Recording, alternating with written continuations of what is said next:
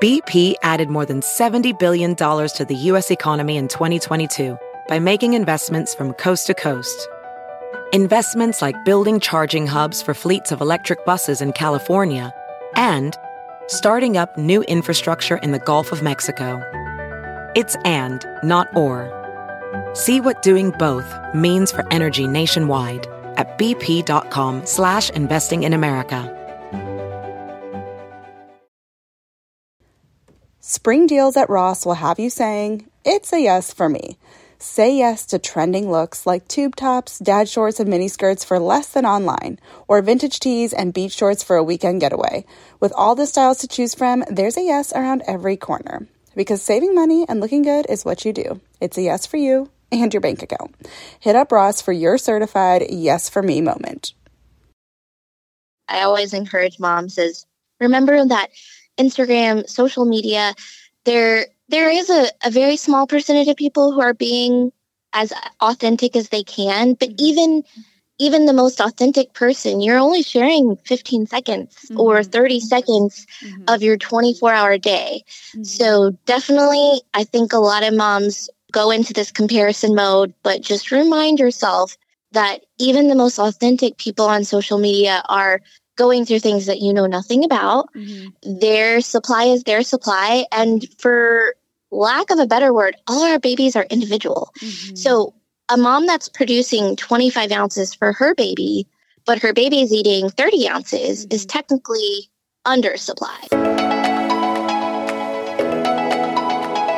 You're listening to She with Jordan Lee Dooley, a personal development podcast for the everyday woman.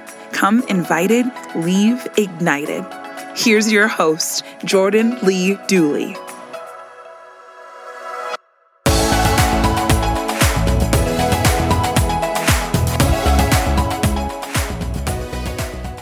Hey, Aubri, welcome to She. Hey, I'm so excited to be here today. So happy to have you. This is a topic I've wanted to dive into for my own purposes, my own reasons of wanting to learn, and also because I think it's something so many women are curious about or feel like they aren't, very well equipped in. And so I think this is going to be really, really good. So I'd love if we can just start with a little bit about who you are and what you do. Can you just give us a quick overview of that?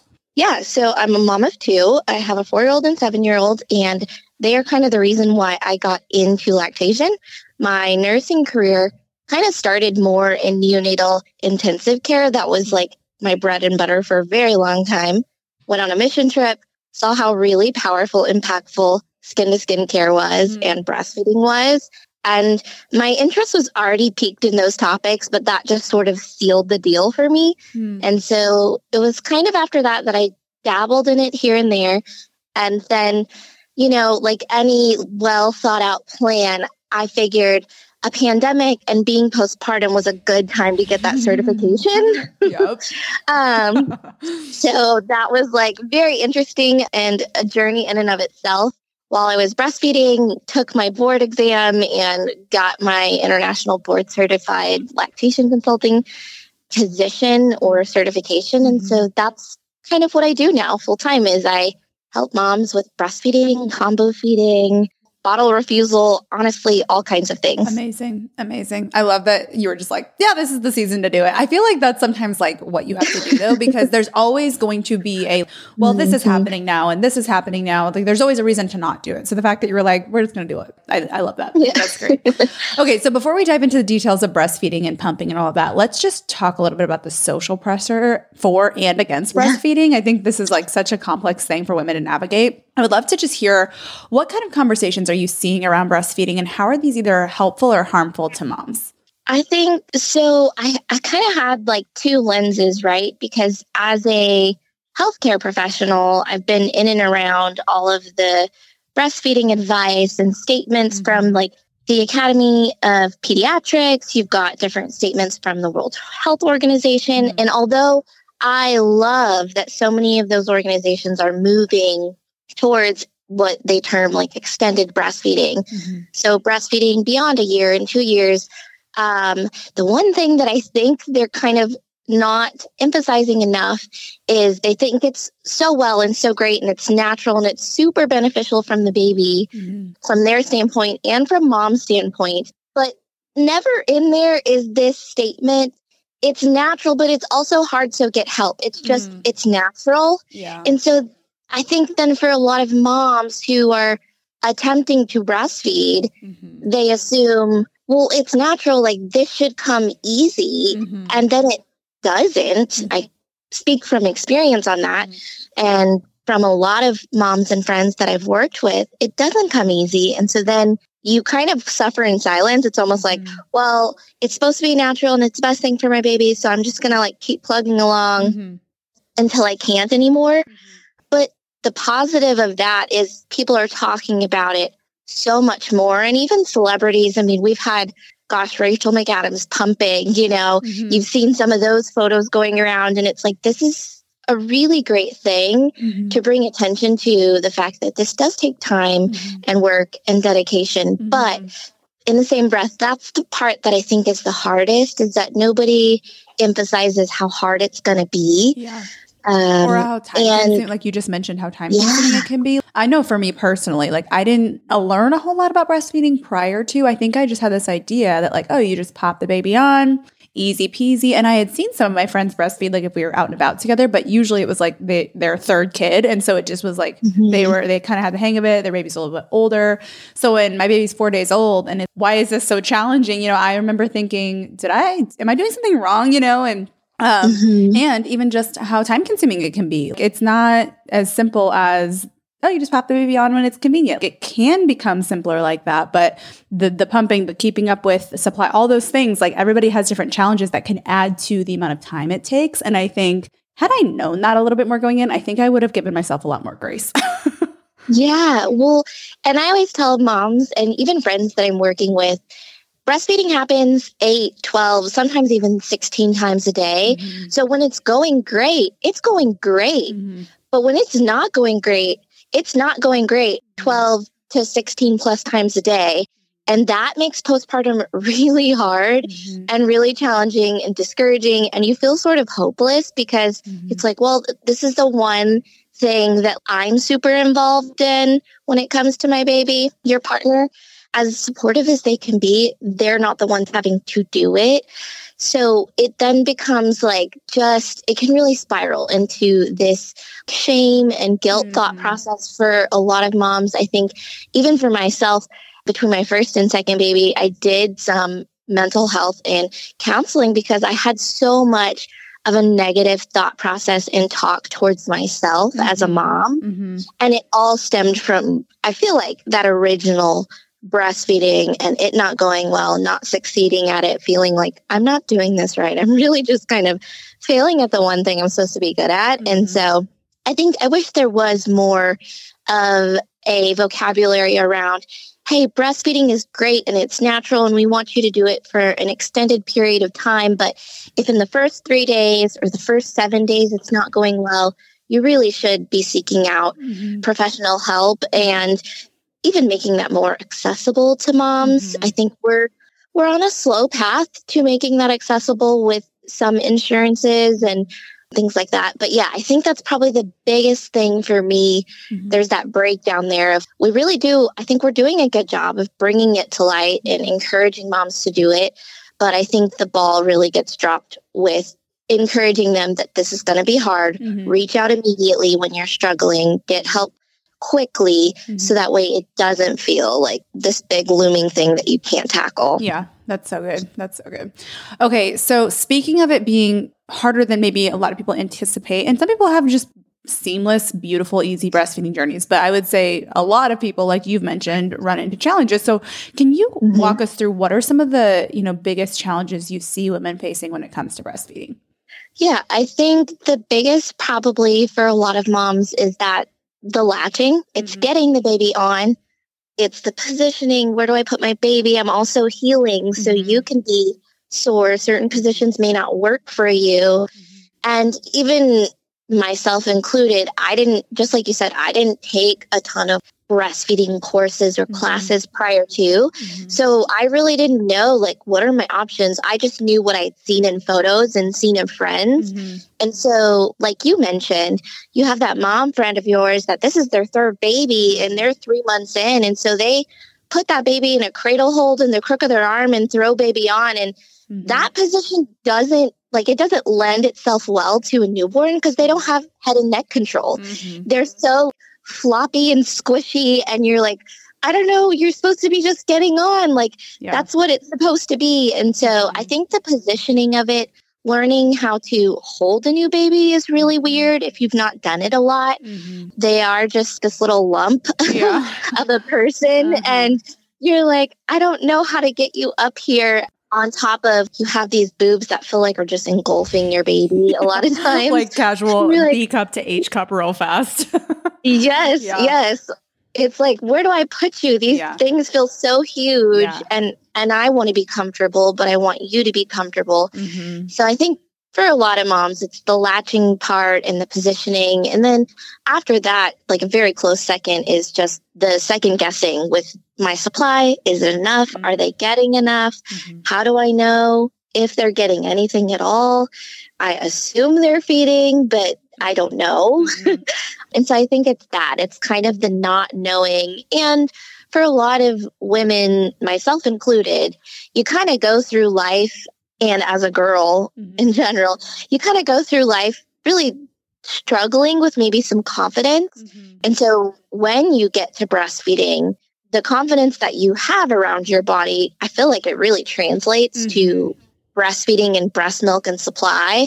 I don't know if my body can do this. I don't know, particularly if you've had other, issues with your cycle or maybe your hormones or with pregnancy. Like there's so much that goes into it that you start to kind of, especially when your baby's latched on and they're feeding, you're like, I don't really know if you're getting anything or what you're getting. And so I think that's probably another just kind of doubt around their supply and if it's working, so to speak. Yeah, that's so true. I've definitely had feelings like that. I know plenty of women I know have had feelings like that. I think especially, or in addition to what you mentioned, like if you've struggled with hormones or fertility or like pregnancy, I think that innate kind of doubt in your body, or if you had a traumatic birth, anything that was like, this didn't go how it was supposed to. So how can I trust my body to do what it's supposed to now? I think that's like one of those looming things in the back of the mind all the time. So appreciate you sharing that and kind of helping bring that to light a little bit. Okay, so speaking of that, and because it can be challenging and because a lot of women may struggle with the confidence around it, the comfort around it, all of that, what would you say are your top tips, especially for that first week of breastfeeding?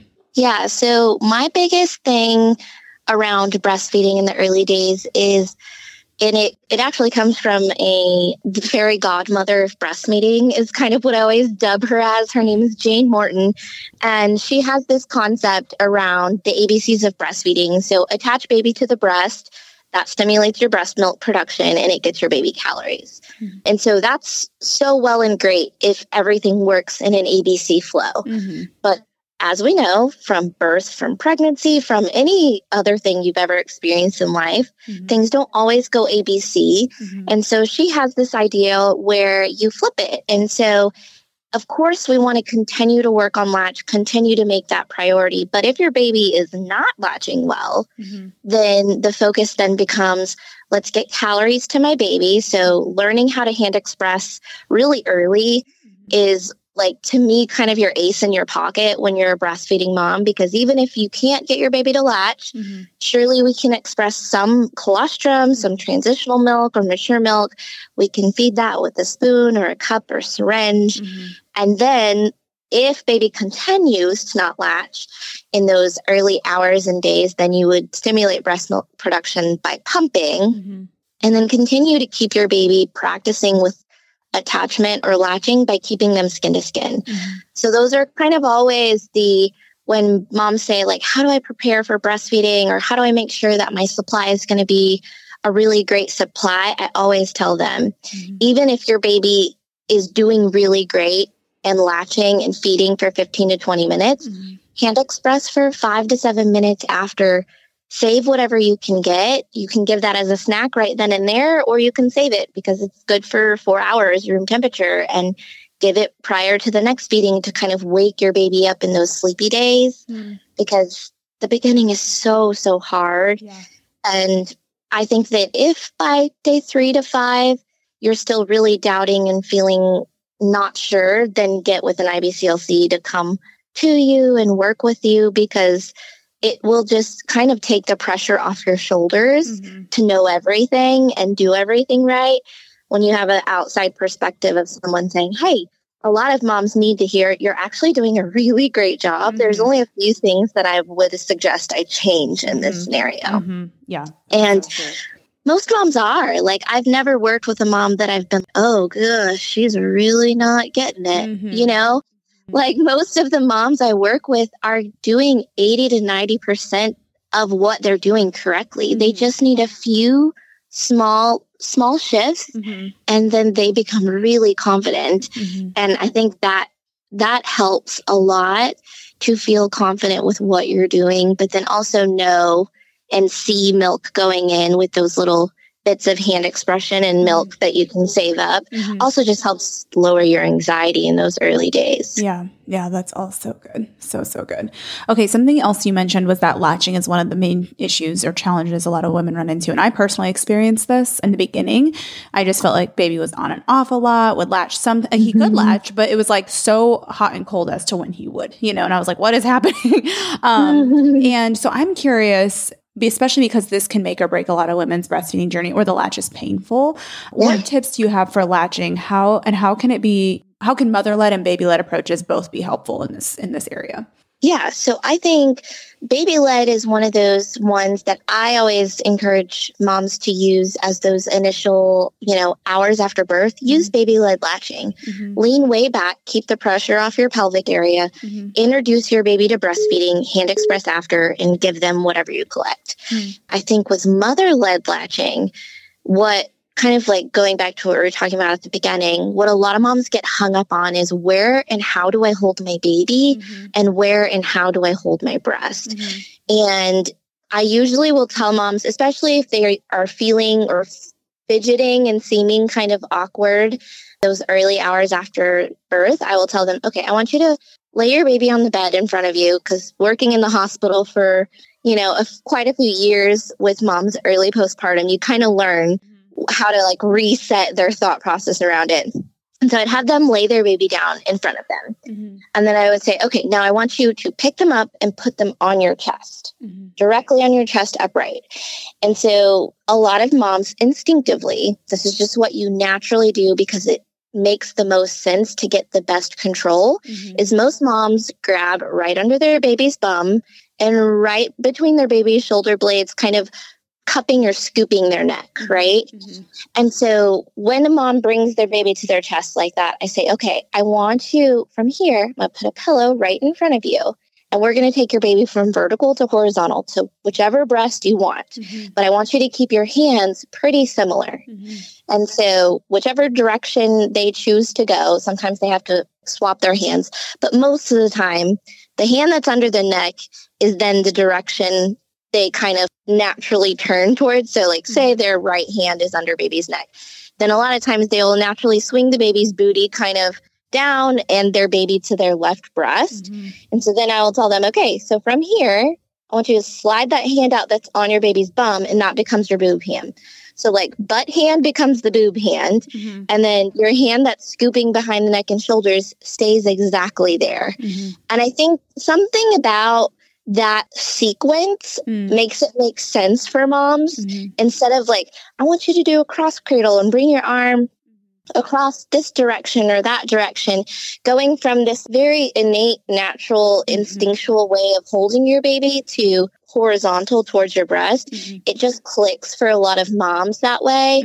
And so that's usually how I will tell them to kind of line up baby or get them to their breast. And then from there, it is always very common that moms will line up baby's mouth with the nipple.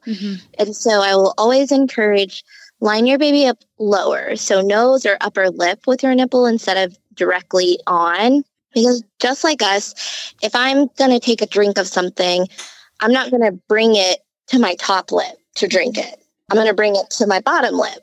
And so I encourage families, you want the bottom lip and tongue to hit your breast tissue first, which is why you want them kind of lower, because then that upper lip opens and then you bring them on, which is Asymmetrical latching is what that's like called. If any mom's listening and is like, I want to Google what this looks like. Asymmetrical latching, or even like the flipple technique, is another one that's pretty commonly referred to with asymmetric latching. But I think a lot of it is just feeling comfortable, kind of getting the baby up to you.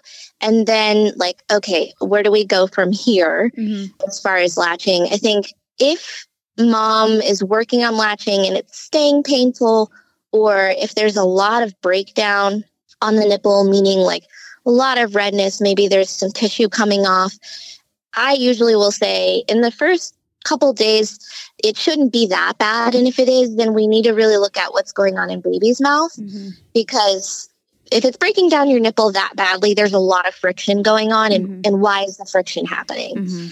So I think that's probably the biggest tips, is just line up the baby's nipple with the nose.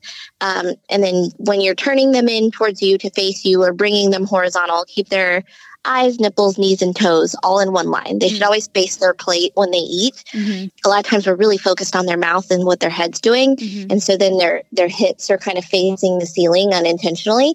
And it's like, well, we wouldn't eat kind of turned sideways. I mean, as a mom, sometimes you do because you're running to get something. But for the most part, most people kind of face their plate and then eat their food. And so we want baby to do the same. Gotcha. Okay. A question I have, I know that I asked about like kind of early on, but what would you say when it comes to babies as they get bigger?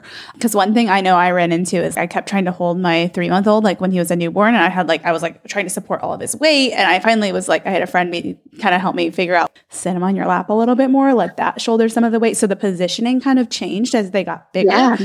So I'd be curious, like even that, like sometimes I notice that he wants to kind of have his hips turned out. And so do you find that position and all of that, as once they get the latch down and they're like more comfortable with breastfeeding and you both have more of a rhythm, that those position changes can happen? Like what's your thought on that as babies get bigger and taller and longer, and you can't just hold them like directly tummy to tummy like you could when they were 6 or 7 pounds? Yeah. I mean, babies get very exploratory when they're feeding as they grow, particularly between that like 3 to 6, even 9 months. I kind of always joked that with my second, it was like drive-by feedings, because it was never like, I'm going to sit down and nurse in this really still position unless we were napping or going to sleep. Other than that, it was a lot of like, okay, I'm going to sit you in my lap now, like you're just like a little koala, and let you latch on and feed, and you're holding a toy and, you know, playing with my necklace at the same time. And so it's kind of this idea, as they grow, they're definitely going to find positions that they explore what their body can do. They're sticking their legs up in your face. They're putting their fingers in your mouth. They've got their hips rolling outward because that feels fun, and they can practice the rolling. So yeah, they definitely get so much more mobile as they learn how to latch and they're confident with it. They really play around a ton, and then it gets to be sometimes a little too much. You're like, okay, my nipple is here. Please stop being way over there. And so then there's that, you know, there's the boundary, of course, when you need to unlatch them and let them play for a minute and then come back to breastfeeding as needed. But yeah, the position changes happen very, very quickly. It seems like they get really distracted at that 3-month mark. And they get like playful too. I don't know if, I mean, just at least my experience, like almost like playful, like sometimes, and I think this especially happens if they're like kind of hungry, but not like starving, you know, because if he's starving, like he'll, you know, he's never starving, but you know what I mean? If he's more hungry, he's going to focus at least for 5 or 7 more minutes before he starts like getting distracted. But if he's not super hungry, it's so interesting. Like he'll latch on, eat for, you know, 30 seconds and then look up at me and laugh and look around and then try to go back. And I'm like, what are we doing? Like it's just all over the place. And so, yeah, it's funny how they start to get a little bit more exploratory, but I also think that's good to talk about, because I think I had this idea like breastfeeding will look the same until they're like walking or something. And then at 2.5, 3 months when things started changing, and I was like, I need to figure out how to hold you more comfortably. And it's like an ever evolving thing. And it's like, there's always a new learning curve at every stage versus it's not like you get it and then everything's perfect. Yeah. You might be more comfortable with the latch, but like, now you've got a bigger baby. Now you've got a baby who's reaching up and grabbing your face or like laughing and looking at you because they're not that interested in breastfeeding, even though they need to eat or whatever, you know? So it's an interesting, but I've been encouraged to like talk with other women and learn, okay, it's a roller coaster at all times, only because they go through teething, they go through growth spurts, they move, they get bigger, they discover their bodies, they get exploratory. So I think just like normalizing that and helping women from the beginning know, like, you're going to get the hang of it and it does become so much easier. However, like, there are always little ups and downs that you have to kind of like adjust and shift to based on where your baby is developmentally. I think that is like, so 100% to remember too. Yeah, I feel like it's kind of like a rite of passage as a mom to like breastfeed when your baby is at that distracted stage and not spray them in the face or like nip flash anyone, because that feels like a milestone in and of itself, because they do become so social. And I mean, you think about how we eat when we're in communion with people. We're talking with, our partner, our family, and so they're not a whole lot different than us. They want to be having fun and have connection with you, although it feels different because you're like, well, you're supposed to be eating, but they change so much really quickly. And yeah, I love bringing that up because it is so true. You kind of get one milestone going and then something else kind of shifts it up and you're like, okay, I got to figure out how to manage this now. And I think a lot of moms assume that I meet with an IBCLC and then I'm done. I have it kind of down and figured out. And I can tell you, even in just this past week, I have met with a mom who had a 1-year-old and a mom that has a 6-month-old. And so things do change at different seasons. When you're returning to work, things change. When you're deciding to switch from, using a bottle to maybe more straw cups, things change. So there's definitely, I feel like there is this missed art of just how we feed our babies, because a lot of times the focus is on how much volume and how many minutes, but there's never really this discussion about the emotional side, the social side of feeding and what those changes look like. So I love highlighting that and just kind of normalizing a little bit. Yeah. No, I'm so glad we talked about that. Have you ever wanted to live a little bit more of a natural and holistic lifestyle for the sake of your well-being and your family's well-being, as well as to be a little bit more self-sustaining, but just felt really confused on where to start, especially if you can't just like up and move to a farm tomorrow? Look, when I first started my holistic wellness journey, I remember I felt so overwhelmed. There's so much information all over the internet nowadays, and it's so hard to discern and to know which brands are truly clean and how do I source food locally and where do I even begin with all this stuff, especially if I have a busy life and I live maybe in an apartment or a suburban life, or I just don't have like goats in my backyard to go milk, like how do I do this? And it can be really overwhelming. So what I did is I wanted to take the guesswork out of it for you, because I think one of the biggest things that holds so many of us back is not only the financial side of it and the worry that it's going to be more expensive, but also the time. Most of us don't have months or years to invest in researching and reading labels and figuring out how to do that and doing all this research on our own. So we just don't, and we kind of get stuck. So what I wanted to do is create a quick start guide for you. And it's called the Lifestyle Overhaul Guide. It is a step-by-step quick start guide to living a more natural and sustainable life. And it is laid out in a step-by-step format. It covers everything from budgeting for these changes to really reducing stress and creating a more sustainable schedule and lifestyle in terms of your time, to cleaning up the products in your home and reducing your toxin burden, and how to really start with that and what to prioritize and how to do that in a budget-friendly way, to sourcing more food locally, shortening your supply chain, being less reliant on the grocery store and big food systems, and starting to really use the resources in your local community. I'm giving you all the best resources on how to find those things, how to source those things, and how to get started right where you are. So if that sounds like something you need, you can tap the link in the show notes on this episode, or just go to jordanleedooley.com/lifestyle-overhaul to check out all the details and grab yourself a copy. BP added more than $70 billion to the U.S. economy in 2022 by making investments from coast to coast. Investments like building charging hubs for fleets of electric buses in California and starting up new infrastructure in the Gulf of Mexico. It's and, not or. See what doing both means for energy nationwide at bp.com/investing in America. Welding instructor Alex DeClaire knows VR training platforms like Forge FX help students master their skills. There's a big learning curve with welding. Virtual reality simulates that exact muscle memory that they need. Learn more at meta.com/metaverse impact. With 2 little kids, I do most of my shopping online now, but it can be so hard to shop for things like clothes online because I never know if I'm getting good quality until it arrives. The game changer? Upgrading to high quality, affordable pieces from Quince. Now I have luxury essentials that transition from one occasion to the next, and I stayed on budget. Quince has so many options to choose from, like 100% Mongolian cashmere sweaters for $50, organic cotton sweaters, washable silk tops, and timeless 14-karat gold jewelry. The best part? All Quince items are priced 50 to 80% less than similar brands. By partnering directly with top factories, Quince cuts out the cost of the middleman and passes the savings on to us. And Quince only works with factories that use safe, ethical, and responsible manufacturing practices and premium fabrics and finishes. One of my favorite items from Quince is the silk pajamas I got. They are so high quality, luxury pajamas, but not at a luxury price tag. And I just feel like they don't even compare to some of the other pajamas that I have bought online or that I've bought just at various different stores. I'm like, these are incredible. Indulge in affordable luxury by going to quince.com/she for free shipping on your order and 365-day returns. That's QUINCE.com/she to get free shipping and 365-day returns. Quince.com/she. Thrive Market is a go-to for all your grocery and household essentials, and the convenience of getting everything online then quickly shipped to your doorstep is a huge time saver. Thrive Market carries brands with the highest quality ingredients and sourcing methods. They restrict hundreds of ingredients across their food and cleaning categories, and you can use their on-site filters to suit your lifestyle needs. Whether you're looking for organic kid snacks, low-sugar alternatives, or gluten-free pantry essentials, you can curate your own shopping experience with just a few clicks.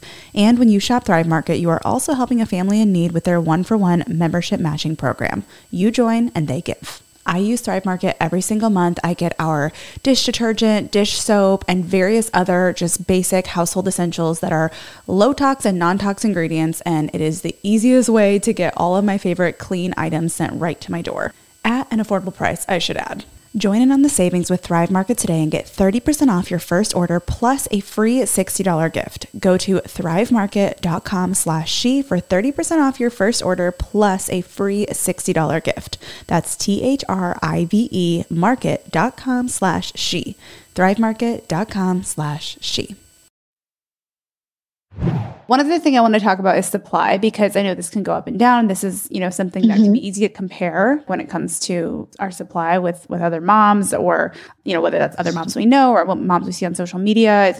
It can be tough. And, supply issues, both low and oversupply, are big challenges for many women. So what suggestions do you have for women who are navigating issues with supply? And I honestly am genuinely curious, do you see a lot of people who just have perfect supply? I know from the beginning, usually there's it's an adjustment, but I think it'd be interesting to hear.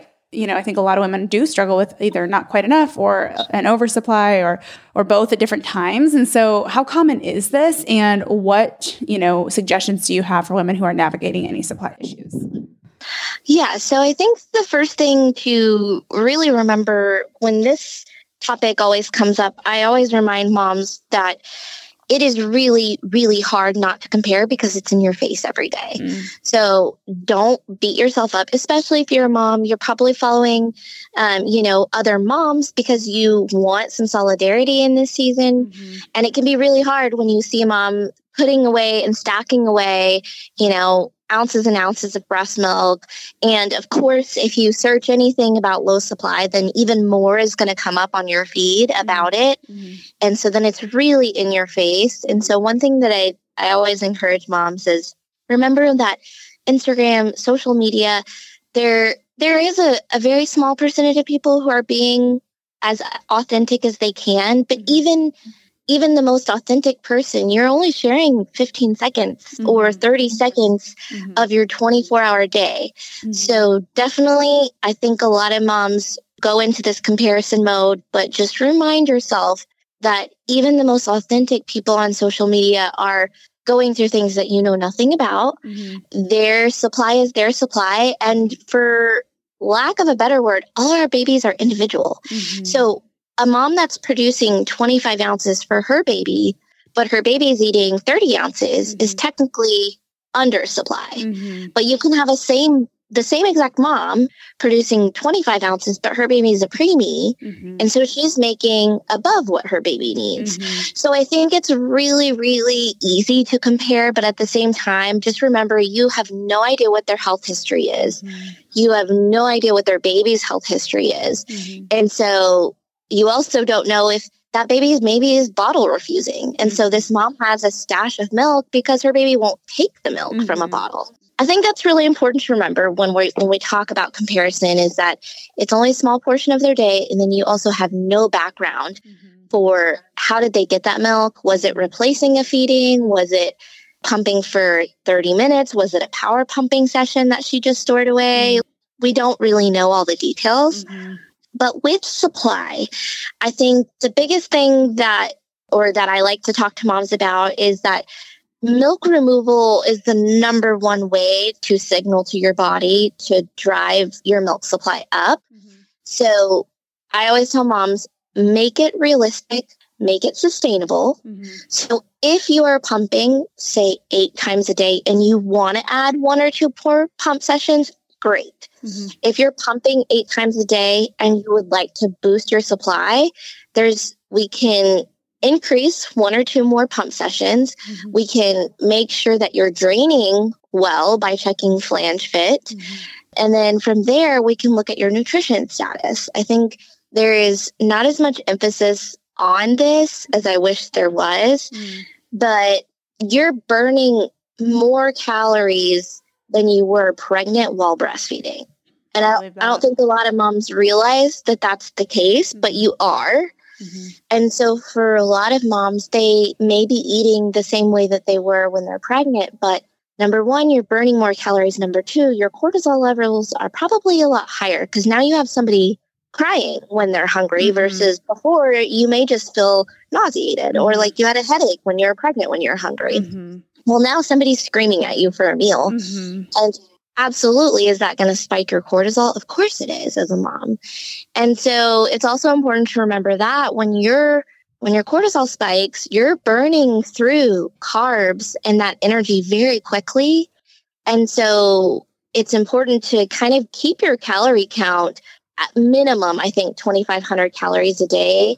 And then, protein should be 80 grams, if not more, which is a lot. Like a lot of moms think, oh, I'm eating that much. You probably are not. I can tell you right now, even when I was doing like my utmost best to hit those nutrition goals, I still wasn't.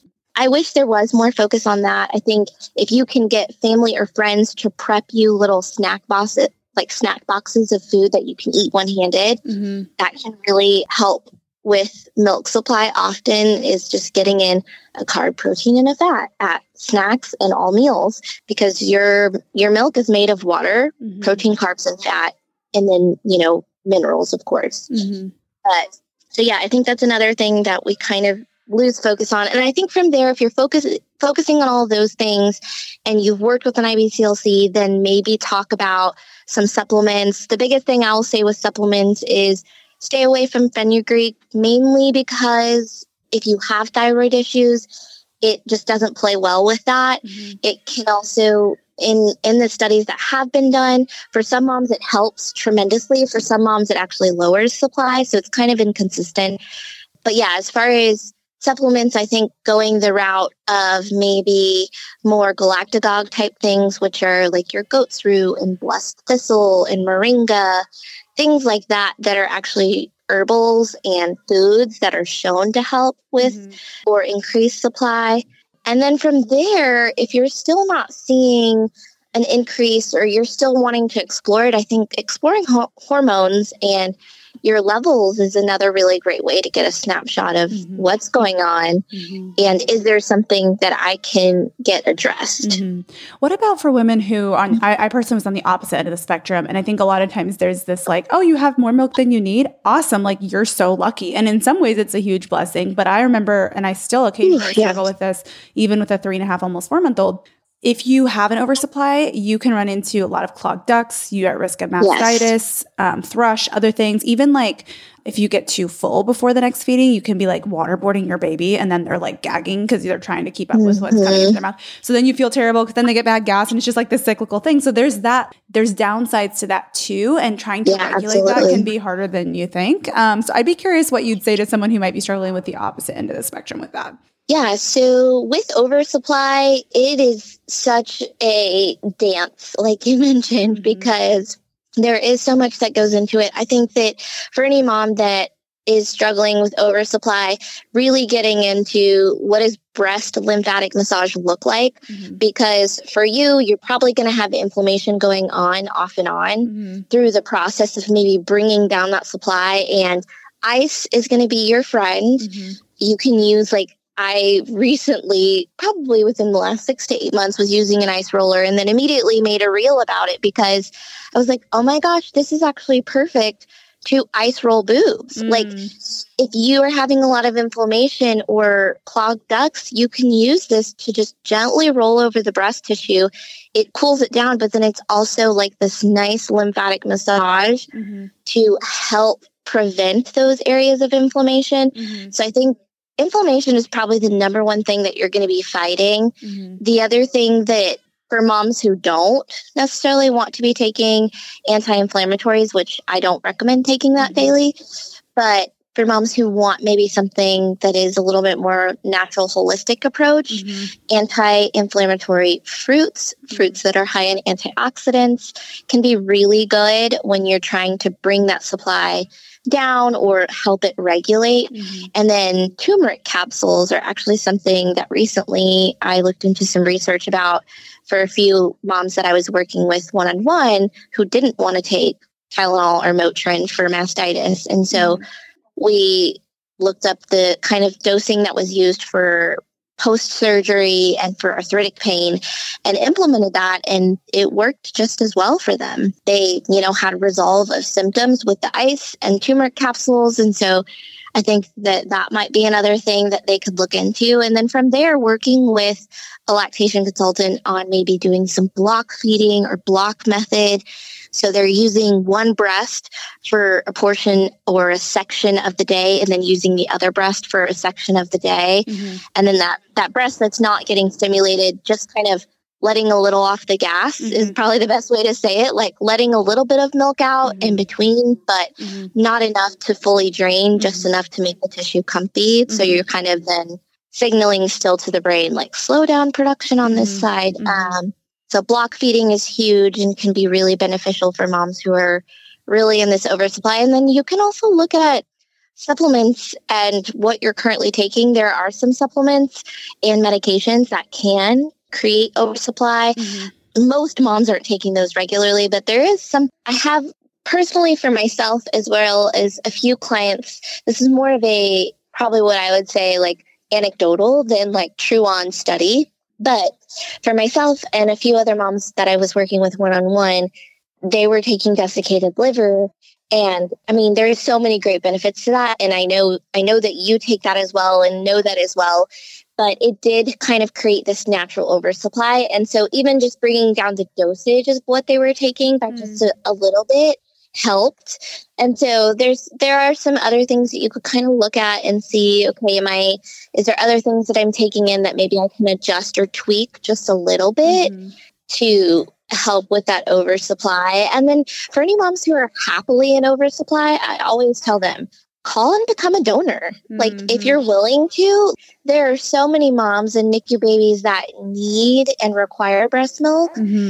And so if you're willing to do it and you're willing to pump and you're okay with it, some moms will choose to donate or even just informally donate with friends or family that you trust and and you're willing to give some of your milk to. I did some informal donation with my last baby because I was, again, breastfeeding during a pandemic. So a lot of my friends that were outside of the hospital, it was kind of a nice way.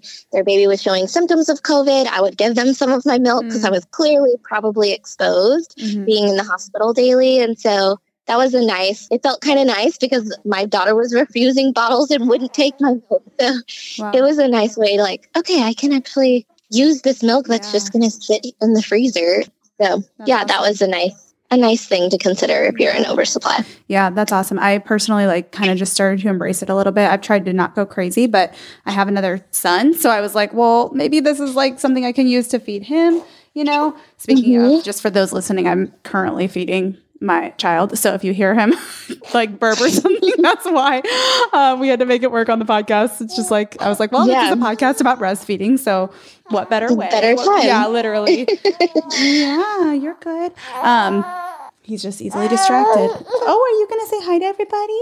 Say hello. He's like, listen, I have things to say, Mom. He does. Oh, okay. Okay. One other thing I wanted to ask about is navigating breastfeeding or pumping or both while on the go, especially for new moms. So I'd be curious what tips you have for breastfeeding while out and about, and what are some of your favorite on-the-go items to help with that? Yeah. So I've done so much breastfeeding on the go with both of my girls. I always encourage, if you're breastfeeding on the go, to practice it in front of a mirror. So that way you're kind of seeing what other people see. I think some of the like anxiousness or not wanting to do it or not knowing how to do it in public is because you don't know what it looks like from an outsider perspective. And not that it matters. You're feeding your baby. But I think sometimes if you breastfeed at home the way you will when you're out and about, you start to see that, like, okay, they're really not going to see much of anything. Even if I forget a blanket at home or forget the breastfeeding cover at home, it's going to be okay. I'm not going to flash everyone. I was and still am pretty modest, but I think doing that in front of a mirror a few times, I started to realize, number one, I'm also like pretty small chested, so that helps. But it started to help me realize no one really sees anything. And if you're focused on your baby, it's not going to be as anxiety inducing. The first couple times it absolutely will. And there were still times well into my journey that I got kind of like the sweats from busting out a boob to breastfeed. But for moms who do or wish to use a cover, I think those like very light muslin blankets are amazing. So you can kind of tuck them in the corner of your bra and throw them over your chest. Not necessarily over baby, because some babies hate that. They really do not want to be covered. And it especially at that 3 to 6 month, it makes it worse because they're like pulling it off. Right. And so sometimes even just kind of like draping it like an infinity scarf kind of over your chest makes you feel a little more comfy. I always think that having a manual pump just in case is never a bad idea. Like you're never going to lose if you have a manual pump with you because it doesn't need to be plugged in. It doesn't need electricity. You can always fit it under a t-shirt or, step in a corner and turn around and face the corner and use the manual pump to get a little bit of milk out.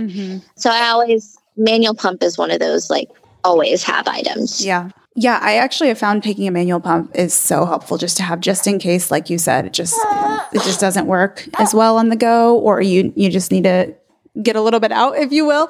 Yeah. And it's pretty easy. So yeah, that's a great tool. I've used the Medela, but I'm sure there's plenty of good options out there. And I didn't really start doing that till like maybe 2.5, 3 months in. And I was like, wait, this is actually so helpful to just like have as a backup. Hello. Yeah. He's so mad. He's like, feed me more. Hold on. He's like, wait. I know. It's like, you gotta calm down. Anyway, okay. One last question I have is just about pumping specifically, because I think a lot of people are curious about that if they don't pump or if they're an exclusive pumper. So I'd be curious what you'd say. What would you do differently for your pumping journey now that you are an IBCLC? Okay, I hate to admit this, but all of my IBCLCs, if anyone's listening and they're an IBCLC, they're going to know exactly what I mean by this. But I just pumped with the wrong flange size because it didn't affect me. And I think I would change the flange size. Both of my journeys. And, how do you know if it's the right flange?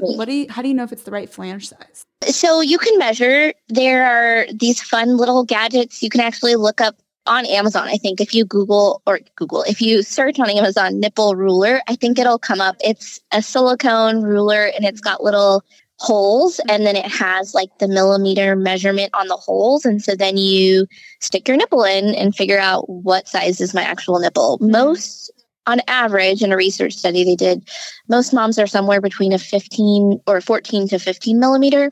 So like the 24 size flange that comes standard with most pumps is 10 millimeters too large. And for most moms, you maybe need 1 to 2 millimeters larger than your true size. And so I think that's probably something that if I ever find myself pumping again, I probably will try a different flange size and see like, okay, maybe I drain a little bit better. I didn't struggle with clogged ducts or mastitis or anything with my second. With my first, I did a little bit more, but she was tongue-tied. And so that just lends itself to a little bit more of those things. And yeah, I think I would actually get the right flange fit because I know better. And I should just spend the $15 on the insert or the different flange size and try to do it. But aside from that one, because that one's just more of a funny thing, I think that I would just, instead of seeing it as all or nothing, think of pumping as the same that I do as like going to the bathroom or needing a drink of water. I think sometimes I would think about a pumping session and be like, oh my gosh, I have to sit down for 25 minutes or, 20 minutes to do this pump session. And I wish I would have kind of like shifted my mindset a little bit and been like, you know what, 10 to 15 minutes, if that's all I can do right now because of work, that's all I can do. And I'm doing my best and that's okay. Instead of having this like insane amount of pressure and then just being like, well, I'm not going to pump at all because I don't have the time. Especially with my first, I was working bedside 12-hour shifts and I was the sole provider of like care for 2 babies. And so it didn't really lend itself to like leaving the bedside, which is why I made such good friends with my manual pump because you can turn around in a corner, especially at night shift, and pump for 5 minutes or 10 minutes to get a little bit of milk. But with my second, I did kind of do this game and like mental gymnastics in my head where it was like, well, I'm not going to have a full 20 minutes. I should just skip altogether. And I mean, I got out of it, but I think I would just take some of the pressure off myself. It's like, hey, it's okay. If it's not the perfect, ideal pumping session, you do what you can. And then the next session, you do what you can. Like you just keep doing what you can and make it sustainable. Instead of like, oh gosh, it's all or nothing. Right. Yeah. That's so good. It's very freeing to have that mentality. I think it can feel, I think even like with anything, whether that's pumping or feeding, like I think sometimes like the idea of like minutes and how long it's supposed to take and all of this stuff can like really get in people's head. Like there was times and there still is times I have to like remind myself where like if my baby feeds for 5 to 7 minutes and he's happy and I feel okay, then okay, like we're done, but I think there's times in my mind where I'm like, well, it's supposed to be 15 to 20 minutes and blah, blah, blah, and I've had to really let that go. My supply, how he transfers milk, what his needs are, and even like his appetite at every meal is going to be a little different. Like I don't eat the exact same amount of calories every single meal, the exact same amount of protein, all of that. And so just like keeping that in mind of like, it's not going to look like this cookie cutter perfect, exactly the same every single time kind of thing. And I think if you can adopt that mindset of like, there's going to be variability and you've just got to kind of roll with doing the best you can and allowing it to be what it is. It makes it a lot more enjoyable, like even just like feeding him right now, he's wanting more, but I'm like, well, you're kind of like all over the place and distracted. So we're going to take a second, and just like knowing and intuitively, I think leaning into what do I need to do right now to make it work and make it, as positive as possible. I feel like there's a lot of freedom in that approach versus like, I have to meet this certain number of minutes or it has to look like XYZ. And if it doesn't, then I'm doing it wrong. It's got to be your experience and your journey and fit with your life and your needs. Yeah, I think that's so important because even just when you talk about pumping or adding in formula, if that's what you want to do, or just breastfeeding, there's so much of it that on social media is painted very all or nothing. Like I'm exclusively breastfeeding, which I do not like that term. I'm like, what is this? We're not in high school. Like this is not some club. Like you're primarily breastfeeding. That's all you need to say. Like there's so much even just around the language. Sometimes that just really kind of makes me tilt my head sideways and go like, why are we saying it like this? Yeah. Because it really does bring about these feelings of, oh, well, if I can't exclusively breastfeed, then it's just not worth it. Right. And it's like, no, like if it brings you joy and you like it and you enjoy that connection with your baby, then you can breastfeed in any capacity you want, whether that's for 2 weeks or 2 years. Do it as long as it works for you and your baby and your family. Introduce bottles when you feel like you need to. Introduce formula if you feel like you need to, because like you mentioned, it's your journey. Yeah. It's not anyone else's postpartum journey. Nobody else is coming to feed your baby 12 times a day. So you make it what you Need it to be. can enjoy. And of course, there's moments where you may not enjoy it, but that's all of parenthood and motherhood. Totally. There's some days that are like, I love everything about this day. And then there are some days where it's a mixture. And then there are some days where it's like, well, today was just kind of in the toilet. And that's what it was. Yep. And so I think a lot of times I talk to many of my moms about, you don't have to do it this specific way. I don't want you to feel like because I'm a lactation consultant, you have to get back to breastfeeding. Do you want to get back to breastfeeding? Like, what do you want to do? And a lot of times moms are kind of like, I don't even know. I haven't even thought about it. Yeah, and they I'm just like, think about what they think they're supposed to do based on what they're hearing. Right. Yeah, totally. Right. Yeah. So I completely agree with that sentiment of just like, do what works. It's not all or nothing. It should be enjoyable. And if it's not, then if you want to get help to keep going, then do that. But if you want to be done, then still get help on how to be done with breastfeeding and then be done. Yeah. Yeah, that's great. Oh my gosh, this has been so good. Thank you so much for everything you've shared. I feel like I could ask so much more, but this has been so rich and just really valuable, I think, to those who are well into their breastfeeding journey and those who are considering breastfeeding, those who are not sure what they want to do. Like, I just think it's really informative, and it's something I wish I would have heard before I had my baby and started breastfeeding. So thank you for everything. Where can we find you and where can we learn more from you if we want to follow along and just kind of continue to glean wisdom and insight from you? Yeah, so I am on Instagram, of course, at lutz.lactation, and most of my content is there. I also have a blog on my website, which you can find from my Insta. And then I do occasionally brave the TikTok world, but it gets kind of wild over there. So I keep it pretty lighthearted on TikTok. So not as much education. Most of the education comes from my Instagram and my website. But yeah, every now and again, I'll throw in some fun with a TikTok reel. I love it. Well, thank you. Also to those listening, I'm sure you're hearing little shepherd over here telling me I want to eat more and telling me he wants to look around. He's very vocal now. And so I had to have him as a little special guest halfway through, but we make it work and it's working out. So anyway, thank you so much, Aubri. This has been so encouraging and valuable. I feel like just so empowered and encouraged walking away. And I know so many of our listeners will too. So thank you again for being here. Oh, thanks so much for having me. I enjoyed it and enjoyed Shep just joining us as well. I'd love to hear from you. It makes me so happy to see you tuning into this show. So if you're on Instagram, let me know what your favorite part of the show was by taking a screenshot of the episode you've tuned into and share it on your story.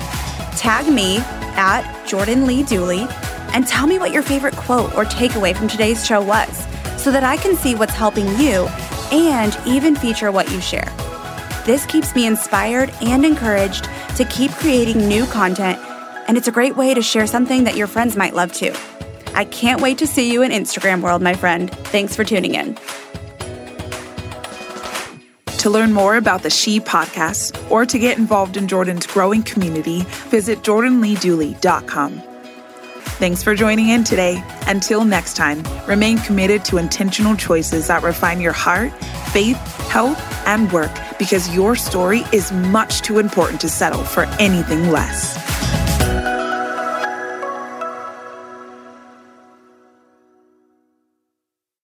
Chapter 1. Wayfair welcomes you to the neighborhood. Our hero, Titus Burgess, ambled down the stylish street of an enchanting utopia.